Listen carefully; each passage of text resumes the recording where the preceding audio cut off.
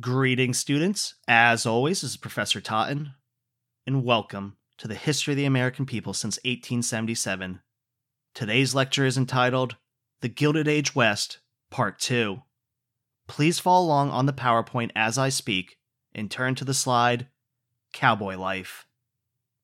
While cattle driving has a long and storied history in the American Southwest, it wasn't until the 1860s that large amounts of longhorn cattle were rounded up in Texas and driven north. Cattle drives usually ended in a town with a railroad, usually located somewhere in Missouri or Kansas, and cattle were then shipped by railway to cities like Chicago or New York, where they were sold and butchered in large slaughterhouses. The first attempt at a cattle drive occurred in 1866, and cattle were driven from Corpus Christi, Texas to Sedalia, Missouri, just east of Kansas City, where there was a railroad. These animals then went through northwest Arkansas, and many of their horns got caught in the Ozark trees. But the most famous of all was the Chisholm Trail, from San Antonio, Texas to Abilene, Kansas, where there was a shipping yard and a railroad. From Abilene, cattle were then transported via railroad to Chicago slaughterhouses. Over time, there were battles between large ranchers who wanted to enclose the range for their herds and free-graze cattle drivers who believed that the land should be open to all.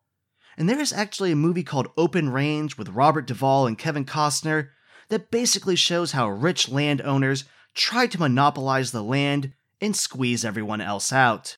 And this ties into our next point, that life as a cowboy was neither fun nor romantic, like in the movies. These were not rugged, frontier individualists dueling in the streets to protect virtuous women or run out an out-of-control gang. Cowboys were mostly wage earners working for large landowners and cattle corporations. In fact, these men were denigrated by so-called cattlemen, who viewed themselves as civilized and cultured gentlemen against the rough and uncouth cowboys. And note the use of gendered language, men and boys, to illustrate how these landowners viewed themselves against their employees. We also have myths about the Wild West shootout. In reality, guns were used primarily to protect the herd from wild or diseased animals, not for shooting outlaws. But this does not mean that there was not a lot of violence. In fact, there was a ton of murder in the Wild West. But these were drunks, coming up behind someone at a poker table and shooting them in the back of the head. This is the same way that Wild Bill Hickok died, when he was shot holding a pair of black aces and eights, which is now called the dead man's hand. Another myth of cowboy life was the race of cowboys. Cowboys were not all white. Over 25% of them were black, 12% were Mexican, and numerous Indians and Asians also served as cowboys. Another myth is the romantic image of life on the range. In fact, cowboy life was very monotonous, tiring, and dangerous, with a typical cattle drive lasting over 3 months. You usually worked over 14 hours on the trail, and river crossings were very dangerous, killing men and cattle alike. I mean, have you ever played the Oregon Trail? I die every single time I try to ford a river, or cholera ends up getting me in the end. Now, the heyday of cattle drives was from 1866 to 1886, so only really a 20-year period. And drives eventually ended due to overgrazing, bad weather, conflicts with ranchers, and the extension of railroads into Texas. Regardless of their short lifespan, they left an indelible mark on the American consciousness that is illustrated in the massive outpouring of dime novels, comic books, radio programs, television shows, and movies that influenced generations of Americans. Please advance to the next slide, entitled Railroads. For some time, Americans had discussed building a transcontinental railroad, and this was very important for shipping, westward expansion, and psychological reasons. While there were already several railroads that connected the East Coast to the American heartland, there still wasn't one that connected the heartland to the West Coast. And before the American Civil War, many Americans argued about exactly where it should be built. Southerners obviously wanted it in the South, supposing that it should stretch from New Orleans through Texas and into Southern California in order to boost the economy of the slave states, while Northerners wanted it in the North, stretching from Chicago to Sacramento or San Francisco, California. When the Confederate States seceded, their congressmen walked out, and Northerners could now pass whatever they wanted. Thus, in 1862, the 37th Congress passed the Pacific Railroad Act, authorizing the construction of the railroad from Omaha to Sacramento. Now, we already covered this, but just to recap, the government gave land to two private companies to build these lines: the Central Pacific, which started in Sacramento and built eastward, and the Union Pacific, which started in Omaha and built westward. The laborers who worked on this project were mostly Chinese and Irish immigrants who worked for as little as $30 a month. And this was very dangerous and difficult work, with Indian attacks, avalanches, snow drifts, huge mountains, which caused thousands of injuries, and an unknown number of deaths. However, if there's a consistent theme in human history, it is that you can build great things if you're just willing to throw untold amounts of death and misery at it. I mean, look at the pyramids and the Great Wall of China. Thus, in May of 1869, the two companies met at Promontory, Utah, and drove a golden spike into the ground, signaling the connection of the continent. Not only was the Transcontinental a huge project, but railroads in general were the single biggest industry in the United States. From 1870 to 1890, over 40,000 new miles of tracks were laid in the United States. And in order to aid efficiency, by the mid-1800s, the width of railroad tracks had been standardized to ease connections. Railroad construction created a huge demand for steel, raw materials, and coal that fueled those extractive industries in the West that I described earlier.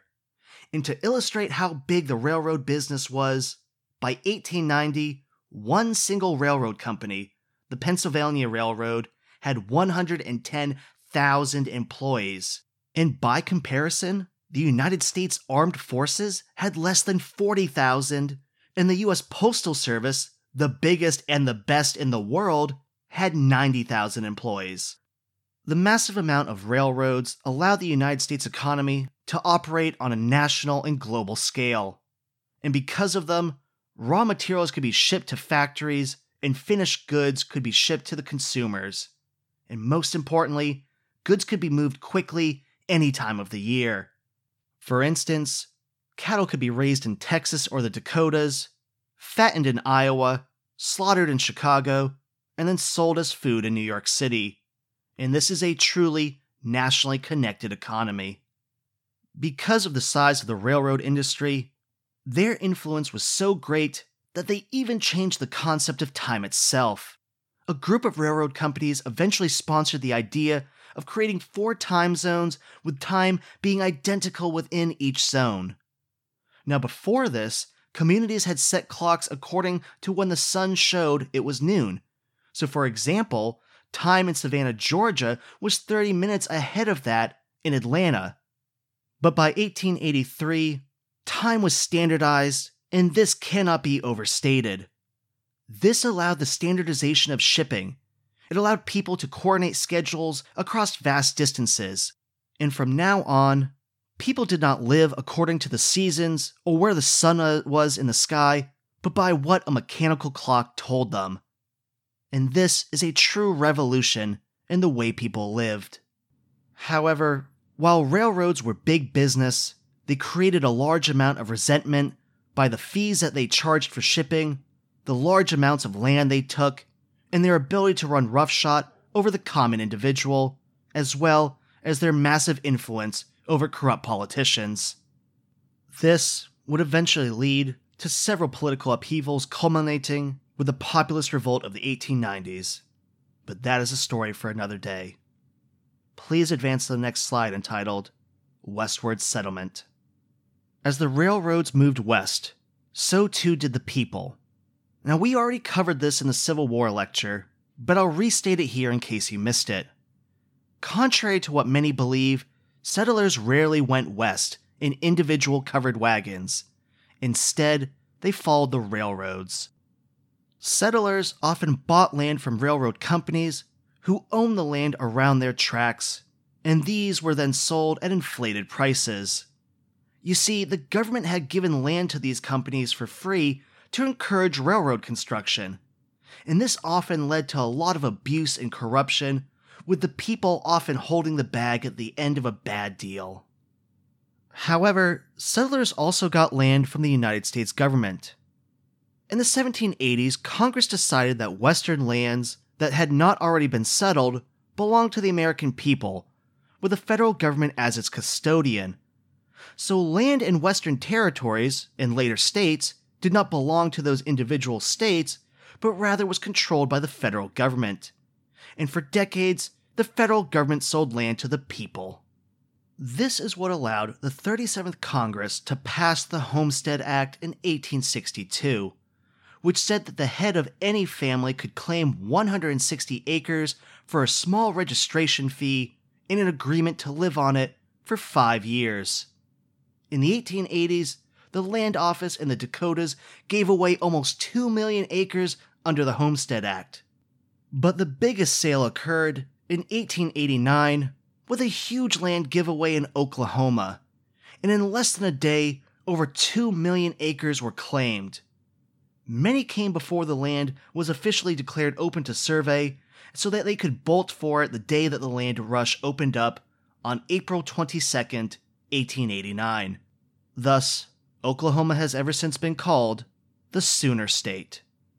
Now go ahead and click on a link on the PowerPoint to see a video on YouTube from the movie Far and Away starring Tom Cruise and Nicole Kidman, which depicts this land grab. Okay, so did you watch it? They look so young in that movie. Anyway, these statistics should illustrate that the pivotal role that the federal government played in settling the country. From the first founding of Jamestown in 1607 all the way to 1870, 40 million acres of U.S. land was settled and farmed. But from 1870 to 1900, over 4 million acres were settled. And this proves the federal government was crucial as a custodian of public lands. Another example of settling the West and benefiting the public comes in 1862, when Congress passed the Merrill Land Grant Act. The federal government gave states blocks of public land that could be sold to raise money to fund state universities. And these universities were supposed to be more practical agricultural or mechanical colleges to teach the people the best farming or industrial techniques to settle and exploit Western resources. This act led to the creation of the universities of California, Illinois, Wisconsin, New Hampshire, Texas A&M, and yes, even Arkansas, because the University of Arkansas was originally called Arkansas Industrial University. So you owe your education at a top R1 university to an act of Congress in 1862. You're welcome. However, as I said before, history is about balance, and while these acts benefited white settlement of the West, they also directly led to genocide of native peoples and an environmental catastrophe that culminated in the Dust Bowl of the 1930s. In addition, many African Americans could not benefit from these policies, which will be a consistent theme of American history: legislation that benefits whites, but is not equally applied to other races. Before we move on, I want to make one final point. The West has often been called the frontier, insinuating that it was wide open and unsettled land. And obviously this is false, as tens of thousands of native peoples lived there prior to white American encroachment. Many Americans viewed the West as a symbol of freedom, of individuality, and of opportunity, a safety valve for society, if you will. And as the old saying went, "Go west, young man," as prosperity could be found there.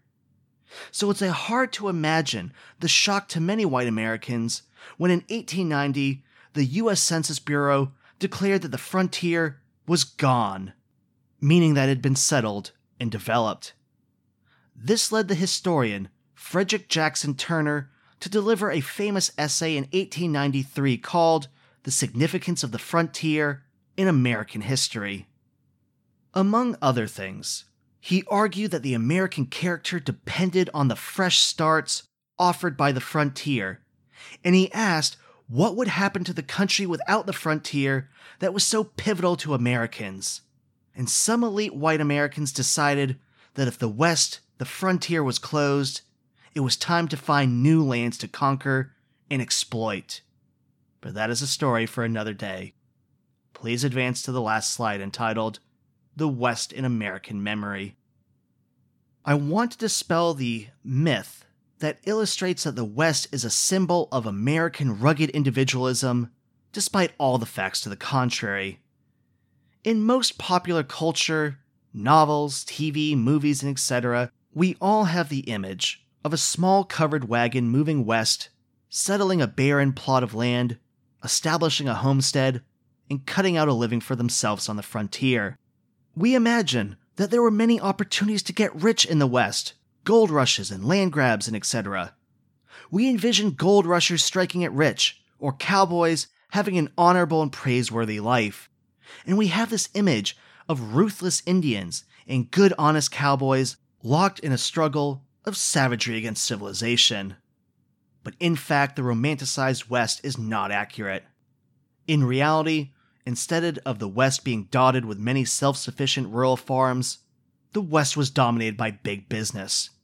Railroad companies, logging companies, mining companies, oil companies all owned huge swaths of land and regularly received government subsidies for their benefit under the guise of fueling development. Now, the positive side is that Western development was fueled by government investment and could not happen without it. But it also contains a negative side that this bred corruption and inequality, as small farmers usually fell prey to larger ranchers who set up their own companies and corporations to maximize capital investment and returns. On the one side, we say it's a good thing for the Homestead Act, the Pacific Railroad Act, and other government legislation. But there are also downsides too, because speculation does occur. Railroads are very corrupt and greedy, and these legislations, even though they have good intentions, they had negative consequences as well. The point is to show complex nuance here. It isn't a simple answer either way. Furthermore, cowboy and frontier life was not fun. It was hard, thankless work, with little pay and many things that could go wrong. Murder rates were high, and there were numerous ways to be cheated or destroyed. So while portrayals of the West emphasized traditional gender norms, in fact, women took on greater roles and helped build the West with the sweat of their brows. And this would continue to illustrate their need for political rights, which is why the Western states would be the first to give women the state vote because of this frontier experience with more balanced gender norms. Furthermore, we need to dispel the myth of whites against natives, because the entire West is a racial mixing ground of white and black Americans, newly arrived Europeans, Native Americans, Mexicans, Chinese, and other numerous Latino groups. So, in a country that is used to a binary of racial issues, white versus black or white versus native, this poses a vexing question about race and who belongs in the country. And this will fuel the rise of pseudoscientific racist arguments to bolster white supremacist ideologies that justified colonialism, imperialism, and genocide. Thus, racial science derived in American Western experience will later have unfathomable consequences. Another point is that rather than rugged individualism, Western development was fueled by government investment. Western development simply is not possible without capital subsidies, land grants, and irrigation projects, all funded and led by the United States government and paid for by citizen tax dollars. And it is a point of irony that so many in the West will continue to view it as an area of rugged individualism when in fact it only exists because of federal investment. Western development also poses a huge environmental consequence. While the Homestead Act, the railroads, and irrigation projects were all well-intentioned for the most part to aid settlement and prosperity, they will have horrific environmental consequences. See, there's not enough rainfall in this area, and older agricultural practices and the overusage of land will create the conditions that will one day lead to the Great Dust Bowl in the 1930s. And to this day, water rights, the use of chemicals and pesticides, and land usage are all vexing environmental issues that defy simple solutions. So, where do all these myths come from? Part of it is on the part of the politicians, but also popular culture reinforces these stereotypes, like Buffalo Bill's Wild West show, which traveled all over the United States, Canada, and even Europe, visiting Paris, London, and Berlin, and this gave Europeans a stereotypical image of the Wild Wild West. Movies and television also reinforced these images, like Roy Rogers, Gunsmoke, and Bonanza, though some recent popular culture is more balanced, like Dances with Wolves, Geronimo, and Hostiles, just to name a few. See, memory is political collateral. Many will argue that the West is proof that Americans don't need the government's involvement, citing this mythic, rugged individualism and a pull-yourself-up-by-your-bootstrap mentality. But clearly this is untrue given the amount of federal investment. Likewise, those who point to the West as a product of government investment also missed an important side effect: corruption and environmental disaster. The point is that the truth lies somewhere in between, and this gives us a good example of how partisans use memory to evoke certain images and viewpoints that support their particular message. And our purpose here is to move beyond this myth, to see nuance and complexity, because the answer is never simple or straightforward. And that's okay. Well, that is all I have for you for today. I hope you are staying safe and making smart decisions. Thank you very much, and have a wonderful day. I'll see you next time.